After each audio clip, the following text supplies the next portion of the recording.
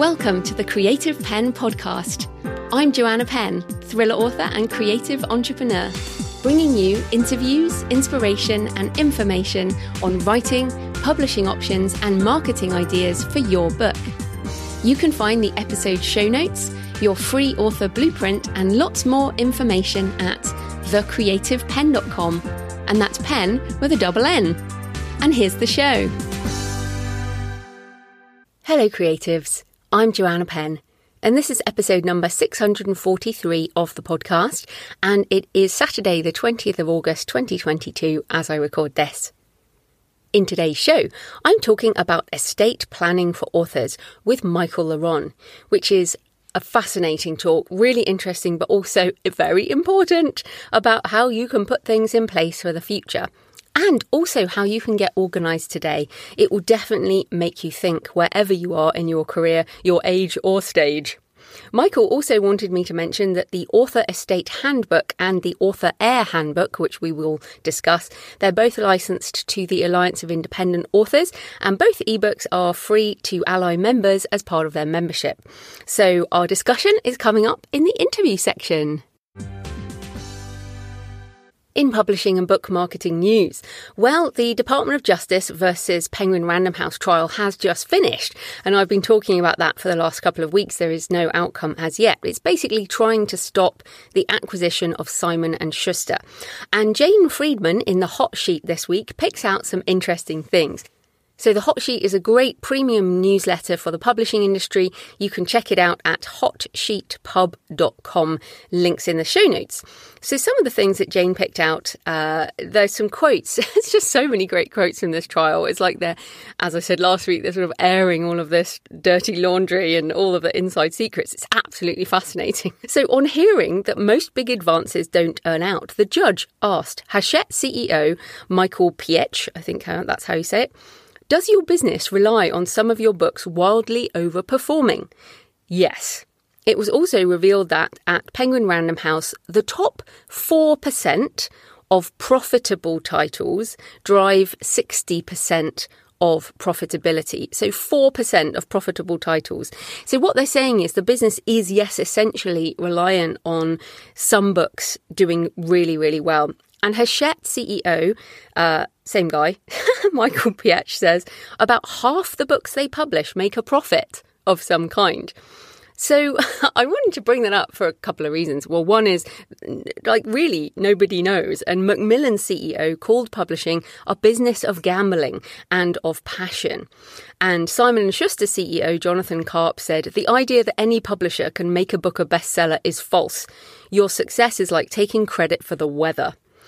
So I think in a way this makes us feel like, what? This is crazy. So it really is throwing spaghetti against a wall and seeing what sticks. And if it sticks and makes a profit, yay, it's good for everyone.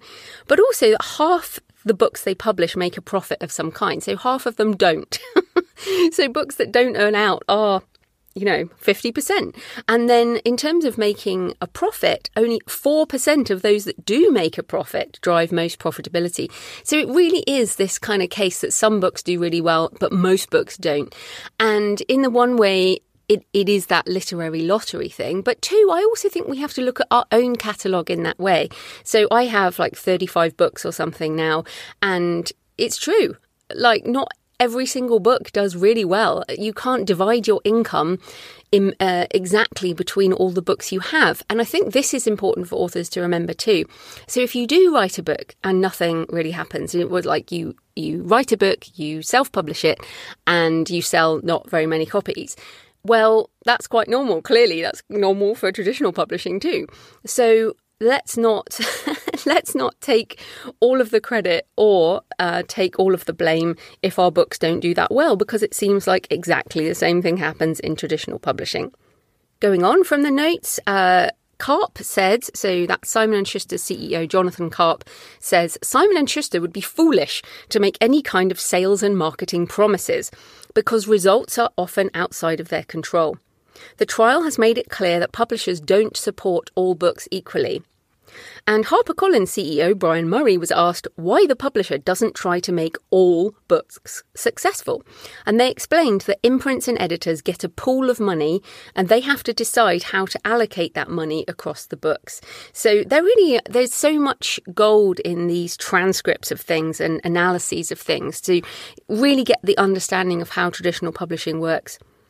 They also talked about how things have changed with Amazon imprints. So Colleen Hoover, who really is just doing incredibly well right now, I think they're calling her the queen of TikTok, but Colleen started in the indie space and she's now, I guess, hybrid, but she is published by Amazon imprint Montlake for one of her books, or maybe more, but it recently landed on the American Booksellers Association's bestseller lists, and essentially now independent bookstores are carrying and selling Amazon published titles, and the Simon & Schuster CEO said the Rubicon has been crossed, and because it previously was really thought that no bookstore would carry Amazon titles, but clearly they now are. He also said that Amazon's bestseller list is more important than the New York Times bestseller list, which is kind of crazy. And Simon & Schuster bases many of its acquisitions on Amazon sales data. So that is interesting indeed.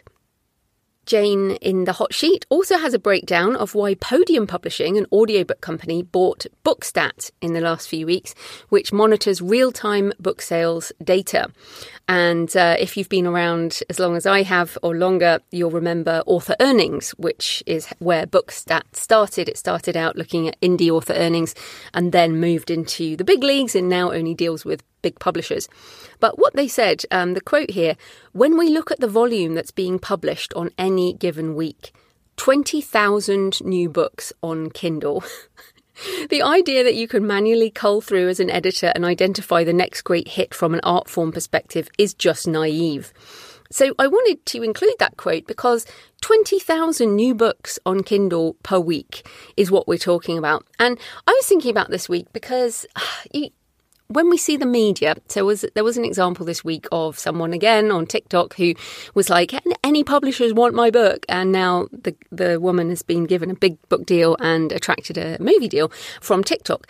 And it's too easy for us to look at things like this and go, oh, well, if I put my book on Amazon and I go on TikTok and I do the same things, then I will get the same result. And as much as, the lightning strike is brilliant if it happens to you, but you cannot build a business on the lightning strike. You have to build a business on putting out books, having a backlist and not counting on a lightning strike. I mean, if you want the lightning strike, keep your day job, is what I'm saying. And of course, keeping your day job might be the plan.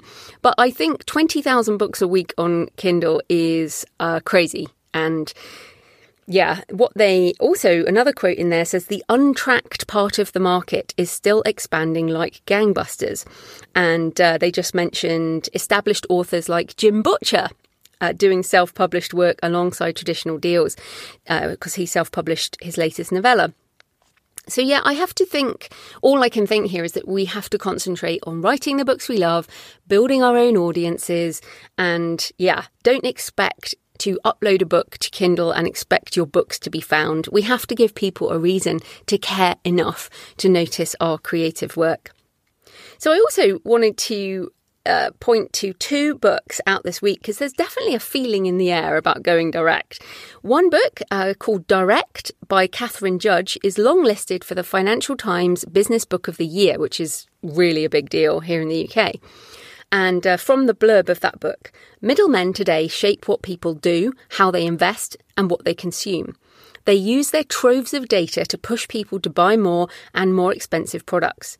They use their massive profits and expertise to lobby lawmakers, tilting the playing field in their favour. Drawing on a decade of research, Judge shows how to fight back. Go to the source.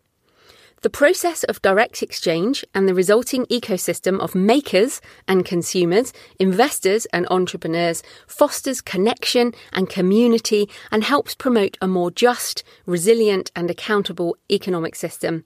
Direct exchange reminds us that our actions always and inevitably impact others, as it rekindles an appreciation of our inherent interconnectedness. So that is a book, a sort of zeitgeisty book, all about going direct, so buying direct from creators as well as direct from smaller companies and that kind of thing. Also, Cory Doctorow and Rebecca Giblin, who's been on this show before, they have a new book. They have a Kickstarter out with a book that's coming called Choke Point Capitalism: How Big Tech and Big Content Captured Creative Labour Markets and How We'll Win Them Back. Actually, their blurb starts out by looking at publishing, saying the big 6 trade publishers became the big 5, and that behemoth is fighting to make it the big 4 by swallowing Simon & Schuster as well. Amazon controls the online market for a growing number of consumer goods, starting with books, then taking over ebooks, and now audiobooks too. We show how big tech and big content erect choke points between creators and audiences, allowing them to lock in artists and producers, eliminate competition, and extract far more than their fair share of revenue from creative labour. Choke point capitalism is built around shovel-ready ideas for shattering the choke points that squeeze creators and audiences, technical, commercial and legal blueprints for artists, fans, arts organisations, technologists and governments to fundamentally restructure the broken markets for creative labour.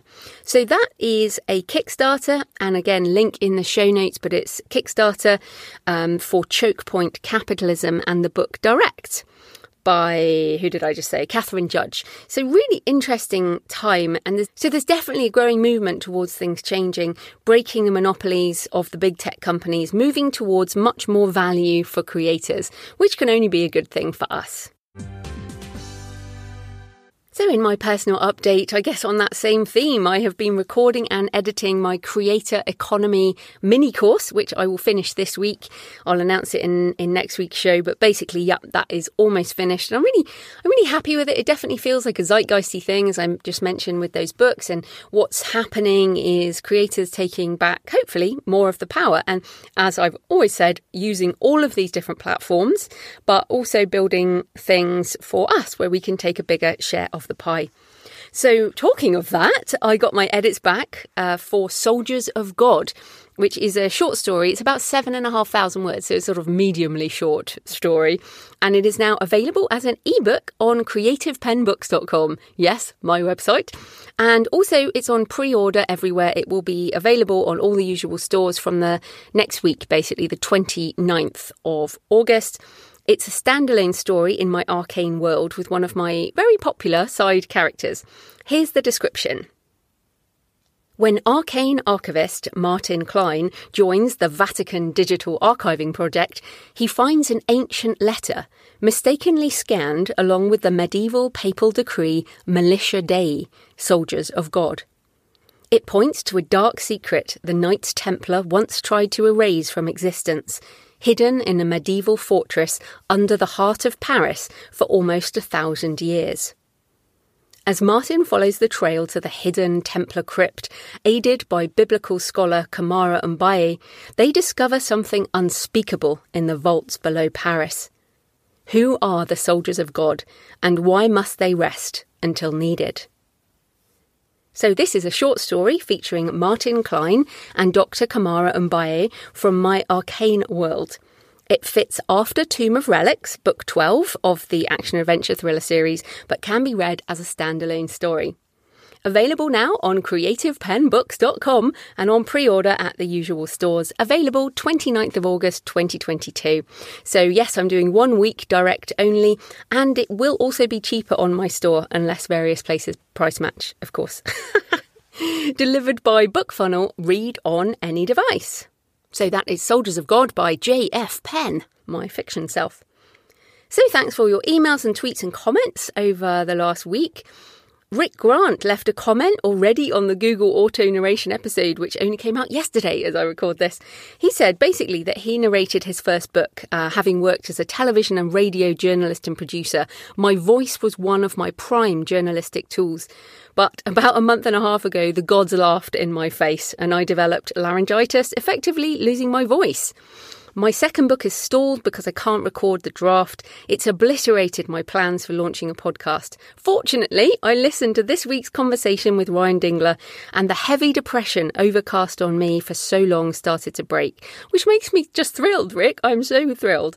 I intend to make use of Google's technology to help with making sure that a more than decent version of Shark Flight will be available during the general launch. I also think Google can help with podcast scripts. When my voice returns to full use, I will record a human voice version for places that don't accept machine-aided editions. A most informative and useful podcast. I'm so glad you found that useful. Also, thanks to T.A. Creech, who sent a picture. He said, or he or she, sorry, I don't know, still ploughing through the backlist while at the day job. At least it's cold while I'm stocking the beer in hot as the Seventh Circle Tucson, and sent a picture from the fridge. I love the multitasking there. And finally, S.W. Miller said, I need two things to remain sane in the day job, black coffee and the Creative Pen podcast. Thank you. Listening to Joanna always lights the writer fire under me and convinces me there is a way to make a living at this.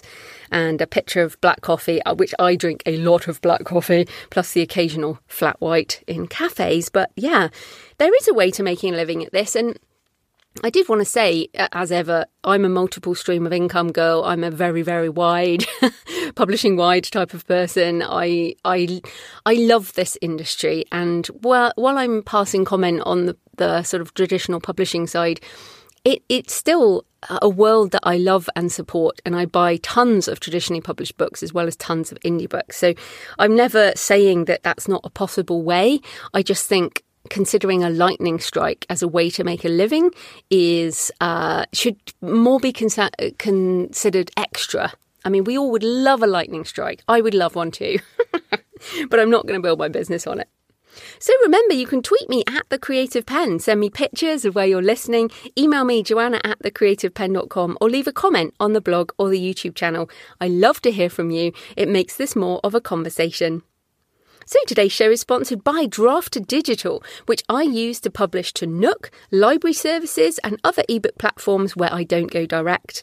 I'll play a word from Kevin Tomlinson in a minute. This type of corporate sponsorship pays for the hosting, transcription and editing, but my time is sponsored by my patrons who also support my in-between-episodes. And thanks to new patron this week, Alan P. Aguilera, and also thanks to everyone who's been supporting the show for months and years. And of course, if you are a patron, you get the extra Q&A audio, and I also announce things early to my patrons, and I always have coupons to get money off various things. You can support the show with just a few dollars, a few pounds or euros or whatever currency you are these days, and you will get that extra monthly Q&A audio and percentages off things. Support the show at patreon.com, patreon.com/The Creative Pen. Right, here's a word from Draft Digital, and then we'll get on with the interview. Hi, this is Kevin Tomlinson with Draft Digital, bringing you D2D Smart Author Tip number 12. Book promotions. Yeah, you heard me. Reaching more readers worldwide on every ebook retailer online is one of the biggest challenges you face as an indie author. And D2D is all about giving you the tools you need to meet all of your self-publishing challenges. That's why we've been building a whole set of tools for you, all aimed at helping you reach more readers in more places to increase discoverability for yourself and for your books. From author pages to book tabs, reading lists to scheduled promotions, we've built a whole toolbox to help you with your marketing. And we aren't stopping there. We're actively talking to our retailers to find as many promos as we can and passing them on to you. And as we go, we grow. Building more author marketing tools is part of our mission. Draft Digital. We are self-publishing with support. Find more at d2d.tips patreon.com/creativepen. That's pen with 2 N's, because we're big on the numeral 2 around here. Michael Ronn is the author of over 80 books across science fiction, fantasy, and self-help books for authors, including the Author Estate Handbook, How to Organize Your Affairs and Leave a Legacy, and the Author Heir Handbook, How to Manage an Author Estate, which we're talking about today. So welcome back to the show, Michael. Hi, Joanna. Great to be back. Oh, yes. And this is such an interesting topic. And you've been on the show several times before, so we're going to just jump straight into it today. So start out by telling us, why did you want to write about this topic of estates and heirs, basically death? And how does your professional and personal background play into that? Yes, I have this morbid fascination with death. But, Me too. this is something I've been thinking about in the back of my head that has woken me up a few times in the middle of the night. And I didn't know what to do about what would happen if I suffered an untimely death. And I think a lot of authors have this problem. And I think a lot of authors react the same way as I do, or I did, which was just to go back to bed and forget about it and continue to bury your head in the sand. And I had a wake-up call in 2021. I lost a grandfather to old age. And when he passed away like a gangster. I don't know how else to say it. He left such a clean estate. He had a will that had everything cleanly outlined. He told everyone before he passed that he didn't want to be a burden to the family, and he was true to his word. And everything with his estate was settled in like 6 months, which if you've ever had someone pass away, you know that is blazing fast to have everything settled. And I was in such admiration and awe of how my grandfather did that, and ultimately how kind he was to be so organized. And I started thinking to myself, how could I do the same thing with my own business and my own writing? Because there's a big difference. My grandfather was born in the Great Depression, and he never owned a computer, never had an email account. So in many respects, things were a lot easier for him. And when I look at my own career and my own self and my own things that I have going on in the 21st century, I realized that dying like he did is a phenomenal challenge. And so I realized that I had to do it. And I have a unique background in that I'm an executive at a global insurance company, and I've made my living helping businesses prepare for disasters. And I also went to law school. I'm not an attorney, but I have a legal education. So I'm not afraid of the legal side of things. And so I thought, well, I'm going to go on my journey to figure out how I'm going to do this for myself. And so I'm going to write a book and try to help other people through it as well. A couple of things there. When you said your grandfather died like a gangster, I was thinking in like a hail of bullets outside. Oh, yeah. No, it's an American idiom, I guess you could say. Yeah, in my mind, that's a hell of a way to go. But you said he died Indeed. of old age, so I guess it wasn't so dramatic. And also that he said he didn't want to be a burden. And I think a lot of us feel that way. And I definitely feel that way. My mum is so organized in this. My mum is still alive. In fact, she's off gallivanting the world at the moment. But every time she leaves her flat, she tidies everything and cleans everything and puts all her paperwork on her desk in case she never comes back again. And she's already prepaid for her funeral and all this stuff. And so we talk about this, and I know that a lot of people don't have that in their family. So I feel like almost before we get into the details, let's just tackle the emotional side of this. Like you said, you woke up in the middle of the night, you have a daughter, obviously you have family. If people are feeling like, oh, this is too emotional, too difficult, my family doesn't talk about death, my partner doesn't talk about death, how should we approach this in a sort of on the emotional level? Yeah, it's tough because you have to come to terms with your mortality. And for a lot of us, I wouldn't say the biggest part, but a very important part of our legacy is our books.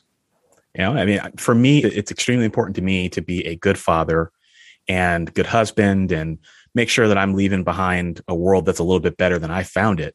But also my books are an important part of that because they continue to help people every day. And I know that will also be an income stream for my family.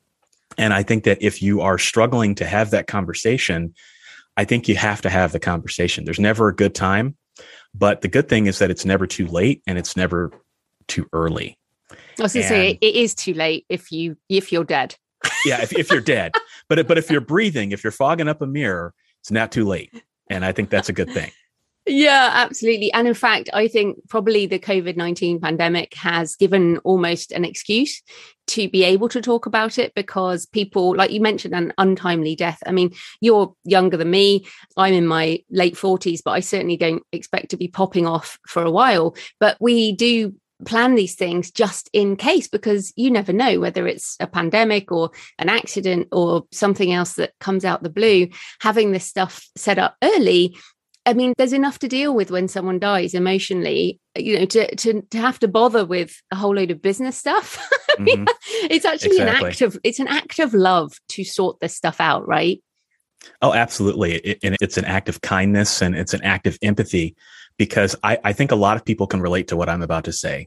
And that is that you put your heart and soul into your writing, and your spouse or whoever is going to take over things when you're gone probably has no idea what you do every day. At least certainly not at the micro level. They might know you write books. They know you publish those books. But when it comes to the day-to-day tactical stuff, they don't know. And just imagine how stressed out an error would be if, not if, but when they're going to have to, if you're a wide author, they're going to have to log into all your dashboards to figure out what's going on. They're going to have to, if you're doing pay-per-click advertising, they're going to have to learn that. There's all sorts of things they have to learn. And so I think you have to have some empathy for what you're about to put them through, and have the conversation, because for some errors, that might be more than they want to bear. No, absolutely. Right. We'll come back to that. But obviously, when people are making in terms of a will, we're not going to go into everything, but there's some paperwork that should at least be in place. So, for example, we've seen, and obviously we're not Prince, we're not Aretha Franklin, but there are cases where artists who have valuable intellectual property have not made a will. And like you said, these things can get locked up for a long time, and there can be fights over it, and family members can fall out over the potential of these things. So there's lots of things to put in a will, isn't there? And also, like, what happens in America, or where about if you don't have a will. In the UK, for example, sometimes the government can take more than one would like them to. Mm-hmm. Yeah. In the UK in particular, it's kind of crazy. I think sometimes stuff can pass on to the crown if you're not you don't have a will. Absolutely. It's kind of crazy. Yeah. I did some research for the UK when I was writing this book. Well, what happens when you don't have a will in the United States is that the state will determine what happens to your property. And I think we can all agree that that is a terrible idea. Yes. And the reason you draft a will is that you get that control over who gets what. And that includes the copyrights to your book. And what can end up happening is some unfortunate scenarios where your copyrights could be divided up amongst your heirs in ways that you didn't intend. And the most important thing is to make sure you keep your copyrights together so they can be managed together. So, yeah, you can have some really unintended consequences, particularly if you've got an estate attorney or a court that doesn't understand copyright. And then I just also wanted to mention, like, totally practical, if you've got pensions, 401ks, here they're called, we also have ISAs, you have IRAs. There's this form you have to fill in on all of these different platforms that says who gets your money, basically, if you die. And if you do all this stuff privately, like I do, like many of us authors do, then you want to make sure you filled those forms in. Yes. Fill those forms in and keep them up to date. That's critical. And you mentioned a will, Joanna. Another thing that is just as important is a living will. So when people think of wills, they think of your last will, which is what happens to your property and everything when you die. But equally as important, if not more important, is your living will, which is what happens if you were to end up in a vegetative state, or you were in a coma, or you can't make decisions for yourself. That gives a trusted person the ability to make those decisions on your behalf. And we refer to that here in the United States as a power of attorney. It's something that you can get. But also, what happens if you end up in a state where you're in a coma and it's the chances of you making it are almost none. What do you want that person to do? Do you want them to pull the plug, or do you want them to keep you on life support in the off chance that you do make it? These are tough conversations, but these are things that can be settled really quickly with an attorney. And once you do them, you don't have to worry about them anymore. Yeah, and I care about that very much. And we did those, Jonathan and I. And also, if we were in an accident together, then who makes the next decision? And to me, that's almost more important. Because here in the UK, if you don't have a power of attorney, the doctor can override your spouse. Wow. So these are really important. And we have two, one is health and one is finance. So you can give someone health jurisdiction over you, say if you get dementia or something, and then the money one is separate. So again, these are all difficult conversations, but it is far worse for your partner who loves you or your children or whoever to deal with these questions if something happens. None of us we'll expect it to happen, right? Maybe your granddad did because he was late in life. Yes. Yeah. No one knows when their time ultimately is going to come. And another thing that's important to point out is do this now while you're in good health, because if you're in poor health, it's going to be a lot harder to make these decisions. So you can take a few steps at a time. You don't have to do it all tomorrow. That's the beauty of it. Estate planning is a lifelong journey. And as long as you take those steps, at some point, it's important. And actually, I think it's a bit like learning about publishing or whatever. When you do it when you're just starting out, like if you have a very simple setup, it's much easier to get started with a simple will. And then over time, as it gets more complicated, you can sort that out. So like I'm looking at maybe doing a trust or something like that at some point. But let's just take a step back and start with this something simple. An author has a few books up on the stores, not a lot of revenue. So they might even feel like, what is the point of even putting this in a letter or whatever? So what should the author with just a basic beginning sort of business do? They should do the same thing that any author would do, which in my opinion, the first thing is to have that conversation with your heir and figure out at what level and how much resources and time and energy your heir wants to put into the writing business. That will ultimately dictate how you plan. Because there are going to be a lot of heirs who just say, I just want the money. I just want to make sure the money is available. And that's going to guide your decisions. If the heir wants to play a more active role in the business, then that's going to dictate maybe some of the other things that you might want to help them do. But once you've had that conversation, there's just a few things that I would think about. The first thing is making sure that they have access to all your passwords. So passwords to your email accounts, passwords to your book retailer accounts, and we can talk about passwords here in a little bit. And then also making sure that you call your bank and figure out what happens to your bank account when you die. So when you die, your bank will freeze your assets. And depending on how you have your bank account set up, and it could vary depending on which country you live in, there are some steps you can take to make sure that your bank doesn't freeze your account so that your heirs will continue to have access to the money and it won't get hung up, essentially. So that's another thing that I would do if I just had just a few books and just wanted to make sure that they were available for the heirs and that the heirs could continue getting the money. And then at that point, the ball is in the heirs' court. The books continue to be available. They continue to be for sale. They continue to make the money. And if the heir wants to do more with that, great. If they want to just ride out the sales until they drop down, then that's just how it goes. But ultimately, I'm just trying to really impose on the importance of making sure you understand what the heir wants. Because I think we have a tendency as authors to think about what we want and what's best for the book. But if you don't think about your heir, then you have a mismatch, and that can cause issues as well. Okay, a few things to come back on. First of all, that bank account. So you said your bank account will be frozen. Now, I've heard that before as well. Like when my great auntie died, that's what happened. But she was a single woman, a private individual. So I compare that to me and probably you, where I'm married. So my husband, we have a joint bank account, a joint personal bank account. So if I died, then my husband that's still his bank account too. And then my company bank account is in the name of a UK limited company with directors. So that's not my personal bank account. That is the company's bank account. So I don't imagine that would be frozen either.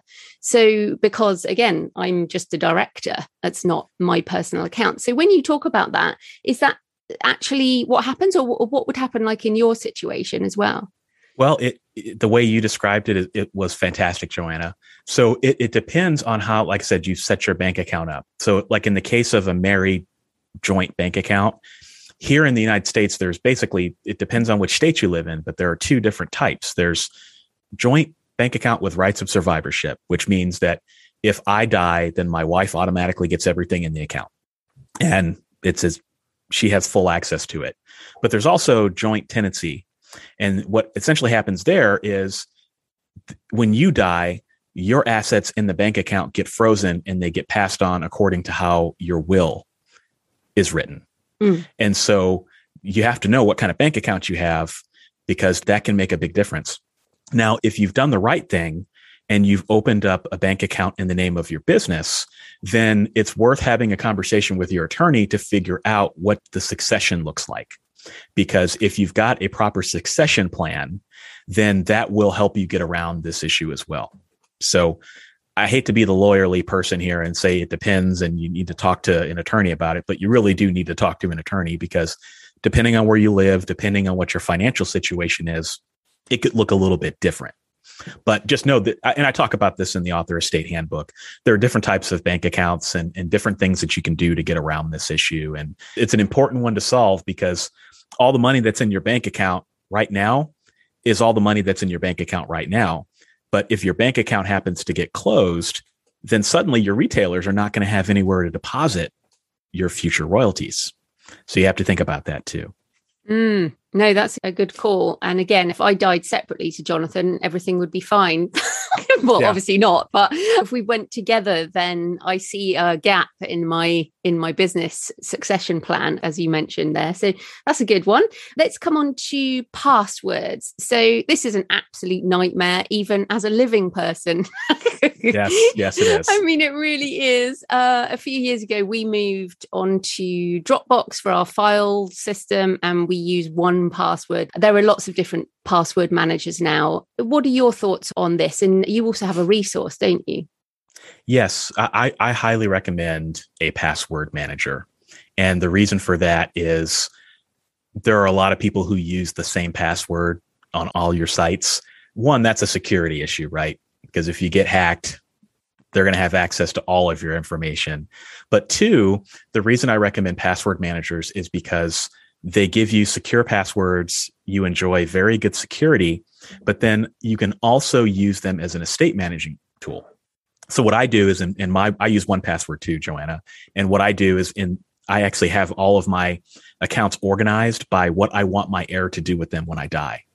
So accounts that get canceled, they go into one category. Accounts that they need to make sure that they maintain go into another category. And so that can be a wonderful way to help you get organized. And the best tool, though, the best feature that they offer is they offer an emergency access feature. So, for example, if you happen to get locked out of your password manager, 1Password, LastPass, they all offer this. Essentially, what they do is you can designate a trusted contact, and then that contact will automatically get access into your vault, and they'll have access to all of your passwords. So imagine an untimely death. Your spouse can just basically get into 1Password, get access to all your passwords, and never have to worry about it, which is critical. The other thing about passwords that I want people to think about, because this is a particularly dangerous thing that can wreck your estate, is two-factor authentication. I was going to mention this, the fact that you need a phone. Yeah. And I bet a lot of people listening to this have gotten that one-time passcode on their phones and never thought once about what would happen if their phone got disconnected. Because if you can't get that passcode, your heirs can't get into your account, even if they have your username and password. So this is a danger that you have to plan for. And I have a whole chapter in the book. I talk about two-factor authentication because it's a little techie. It's a very technical thing, but be careful. And at a minimum, I would just make sure that you let your heirs know under no circumstances should they disconnect your phone line after you die until they've had a chance to change all your phone numbers over. Because that will be a huge problem in the future. Yes, and you're totally right. Jonathan and I have talked about this as well, because there's so many things now where there's face recognition and, like you say, the two-factor thing, and the numbers have all changed and the devices have all changed. It's hard enough to keep track of when it is your own stuff, isn't it? But Right. I love how you've done that. I mean, it does. What's so funny as well is I think about, I do have a letter that I did a while back, but I haven't updated it for a while. And a whole load of the things that I use have changed. So even as we speak, as we record this, I've recently put my Shopify store up, creativepenbooks.com. And so I've stopped using payhip.com. And so but I haven't yet cancelled it because I'm still over sort of in a cutover period type of thing. But our businesses change over time, don't they? We take on new tools, we get rid of old tools. And so it's almost like we need this list for ourselves because the business goes bigger and bigger and bigger, doesn't it, over time? It does. And I mentioned that I have a resource. It's included in the Author Estate Handbook, and it's an organizer that it's basically an Excel organizer that you can fill in the blanks. So emergency contacts, listing all your social media accounts, listing all your email addresses, passwords, all the critical things that you can think of, helps you just get organized and corral everything. Because that's what this is like. It's like corralling cats who don't want to be corralled. Because being organized, that's the hardest part of estate management, because you can come up with the will relatively easily. You just got to hire an attorney and they'll help you with it. But it's the organization part. Your attorney's not going to help you with that. And getting organized, I think, is the hardest part. And so just being able to have a resource where you and your heirs can find everything in one place, that's something to aspire to, and a very critical tool. But yeah, there's a lot. And I would recommend reviewing it at least once a year.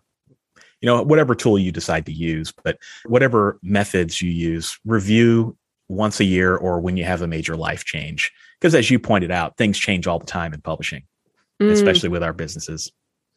Yeah. And I mean, a good time might be the end of the tax year. Like I've just been through my accounts and you're looking at your profit and loss, or you're looking at your bank statements and you're going, what is that payment? Like that monthly payment? Do I still need to make that one? And because there's so many of these subscription programs now that we use, that it's good to sort of review that. So no, it's a great conversation. I'm finding it useful. I think lots of people are finding it useful. But that's the other thing you mentioned there was, what does your heir want? And I mean, I already know, like Jonathan worked in my business for a couple of years. My husband worked in the business and he wasn't interested. He loves reading, but he's not interested in running a publishing company. He's gone back to work in pharmaceuticals. And so even if it's just me who dies, let alone both of us at the same time, you know, then I know he doesn't want to run the business. And then we are happily child-free. But my siblings, so I have lots of siblings, they don't want to run a publishing business either. So what I actually have on my letter is try and sell my whole business, try and sell my copyrights and my website and everything, because I don't think anyone's going to run it. So that's me really putting myself in their perspective. And as much as it pains me, I actually think that's probably the best thing. I mean, what do you think about that? Yeah, it's tough. And it's especially tough when you don't have someone who is going to continue or who wants to continue the business.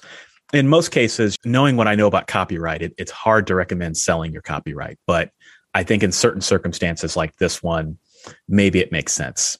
And the hard part is that there are no good answers right now. Like I don't even know if I passed away, I don't even know who I would sell my copyrights to if I wanted to do it. Right. So I do think that there's a potential I think the landscape is going to look differently, or it's going to look different in the future. I've heard of some people also either like licensing or bequeathing their copyrights to universities and nonprofits as well. That's something that I've heard people do too. Although that can really be terrible. Like James Michener, a few years ago, like James Michener is a dead historical writer, wrote epics. And I love his book, The Source. And it was not in Kindle edition. It must have been 2014. I was like, right, I need to get this out in Kindle. And I tried to track down his estate, and it turned out to be his old university, as you say. And I thought I'd be great to get permission to publish this book from James Michener. Anyway, they said, HarperCollins or whoever it was, big publisher own, we have licensed it to them. And I emailed them back and said, but it's not been published. And Right. I am a fan and it is not in Kindle. And Michener wrote books that are thousands of pages, like super, super huge books, doorstops. And so I'm like, then this is not a great management of your of your estate that is owned by this university. So it's like, even if you leave it to so-called prestigious whoever, they're not necessarily going to manage it in the way that we would like. So, but it's interesting because at the moment we're hearing like Bob Dylan in 2020 sold all of his backlist for an undisclosed sum, and lots of musicians are selling their backlist, and they're, obviously Dylan's closer to official getting old than you and I are, but selling it now, he has got the money, and also his family presumably can make the most of it now as opposed to fighting over it later. So do you think this is something that could emerge in the indie author market, as in we could have this kind of thing where when an author dies who's sort of well known in the indie arena, we have some kind of process where we could sell or express interest in their IP? Possibly, but I think it comes with some cautionary words. I think the musicians that are doing it, I think they're doing it for the reasons that make the most sense for them.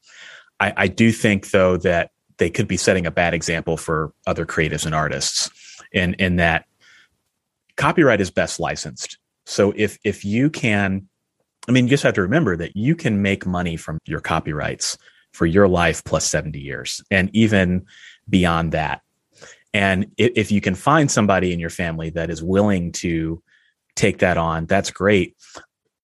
But if you can't, then I understand.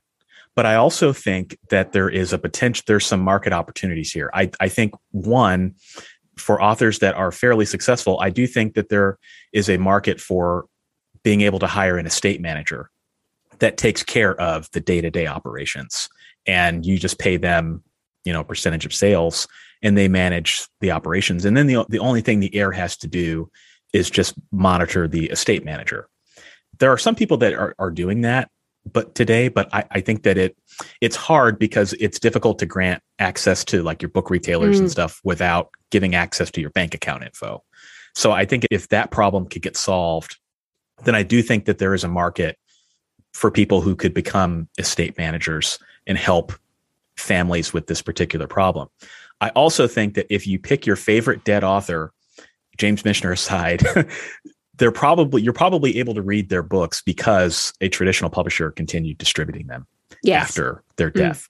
So I also think that there is a potential opportunity for a company that could serve kind of like a traditional publisher, but for when you die. So their sole purpose would be to work with heirs. Heirs would license the rights to your books to this company, not sell, but they would license the rights to this company for distribution. The company would keep the books in print, keep them discoverable, take care of any issues that come up with retailers, take a cut of the sales, and then pass the proceeds on to the heirs. I think that would be if the company was ethical and they did things correctly, I think that would be a very elegant way to solve this problem. And I think that there would be a really big opportunity because I don't think enough prominent self-published authors have died yet for this to really be on people's radar. But yes, and it is interesting because, of course, this does exist, and it's called agents. This is what agents do. A lot of agencies started when the original agent took on a friend's book, right. And then the agency grew into a business, and then the original agent died, and then the agency continues, and many of the agencies make a lot of money from dead authors. And I actually went to a rights licensing conference once, and they were kind of talking about, I think they were talking about Enid Blyton or one of the dead authors whose books just keeps making money. Oh, I think it was Enid Blyton because her signature is trademarked. Her handwritten signature is also a trademark. Wow. And that still goes on books. Stuff like that was really interesting. And they were actually saying how much easier it is to license dead authors because the author is not around to say what they want out of the situation. So right. I think you're right. I mean, we need an agency for dead indie authors, or we need the estate management or whatever it is. But you and I know, and everyone listening, we know that most indie authors don't make enough money to make it worthwhile to take a cut of, let's say, 15%. Right. So therefore, it becomes, well, like you said, it's only big name indie authors who could kind of get away with that. And then we're back to where we were. But what I was thinking was if there was almost a brokerage for this kind of thing, and then you see someone, if you can buy up some estate, you can actually grow into a bigger business rather than each individual sort of focusing on their own stuff. And I don't know, I think like you, I think there's a lot of opportunity here, but does anyone want to run it? Yeah. I mean, you definitely have to have a law background because you might be in court a lot because heirs get into fights and those sorts of things. And there's the other piece of it as well. And it's something that I think we have a responsibility to educate our heirs on is avoiding scams. Because anytime you start selling IP, I think that's a vulture's market. You have to be really careful. And especially if you're not a big name author, because you can end up selling your copyrights for pennies on the dollar. And the amount that you sell for could be could be a pittance compared to what your heirs could make if they were educated and were able to run just a few basic things themselves. This is also why I'm excited about the potential of blockchain technology, because I see how it could work where, let's say, there is a registration chain, of which I'm actually interviewing someone after this about a registration chain, and then a distribution chain. And the great thing about smart contracts on a blockchain is they automatically execute. And if you could program into some master smart contract how things should happen once you're dead, then that could be a way to deal with all of this without having to do all the stuff that we have to do now, because in Web 2, you have to log into all these things and you have to move things around bank accounts and stuff. Whereas with blockchain and smart contracts, this could be more easily done. But unfortunately, I think we're probably at least a decade away from that being more of a reality. Yeah, we're early here. I think in 10 to 15, 20 years, I think the landscape will be much different. I think we'll be having a lot different conversations around estate planning, and hopefully, to your point, smart contracts and different things will allow authors to make this a lot simpler than it is now. Because ultimately, that's the most important thing we have to do is we have to simplify things for our heirs. And it's not easy to do that right now in today's environment. But hopefully that day's coming. Yeah. And in the meantime, everyone, let's at least stay alive another decade. Yes. Stay alive. No, not another decade. Let's stay alive forever. Then this goes away. So, then we have a whole different conversation about environmental and ethical problems around staying alive forever. Yes. But that indeed. is a lot of sci-fi novels in there. And that's another conversation. But tell us, where can people find the books and everything you do online? Yes. Well, my home base is authorlevelup.com. If you're interested in grabbing the author estate handbook, you can find that at authorlevelup.com/estate handbook. That book basically is, I tried to write as nitty gritty and comprehensive of a book on this topic as I could. It kind of holds your hand, goes through all the different elements of a writing business that you should think about and helping you get organized. And then I also wrote another book called the Author Heir Handbook. And that book is a plain English explanation of author businesses for your heirs. So you can pick up both books, one for you, one for your heir. And they're both available in ebook, paperback, hardcover, large print, and audio. So wherever you get your books. So authorlevelup.com/estate handbook. I have them in ebook. I'm going to go get paperbacks and put a copy with my letter in my drawer. Oh, thank you. Yeah, that's great. It's an easy thing to do. Just slip it in your safe deposit box or with the letter. So yeah, there we go. For, nice your heir one. to follow. Excellent. And fantastic. Well, thanks so much for your time, Michael. That was great. Thank you, Joanna. Great to be here. So I hope you found the discussion with Michael interesting and that it gave you lots to think about. And obviously, I hope for all of us it's long-term thinking, but we are all going to get there eventually. So we might as well plan for it. And remember, if you're a member of the Alliance of Independent Authors, both the Author Estate Handbook and the Author Heir Handbook are free as part of your membership in the membership area, and they're also available on all the usual stores. So next Monday, I'll be doing a solo show on my lessons learned from 11 years as a full-time author entrepreneur. Yes, I am coming up to my 11th anniversary of leaving my old job, and it won't actually be long. I was a business consultant for 13 years, so we are just a couple of years away from me being as long in my second career as I was in my first career. And also, remember, this week you can get Soldiers of God, an arcane short story, right now at creativepenbooks.com and also on pre-order for 29th of August at the usual ebook stores. So in the meantime, happy writing, and I'll see you next time. Thanks for listening today. I hope you found it helpful.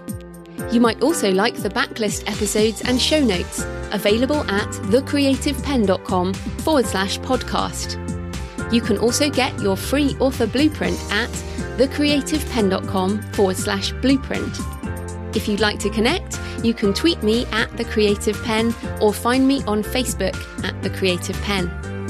See you next time.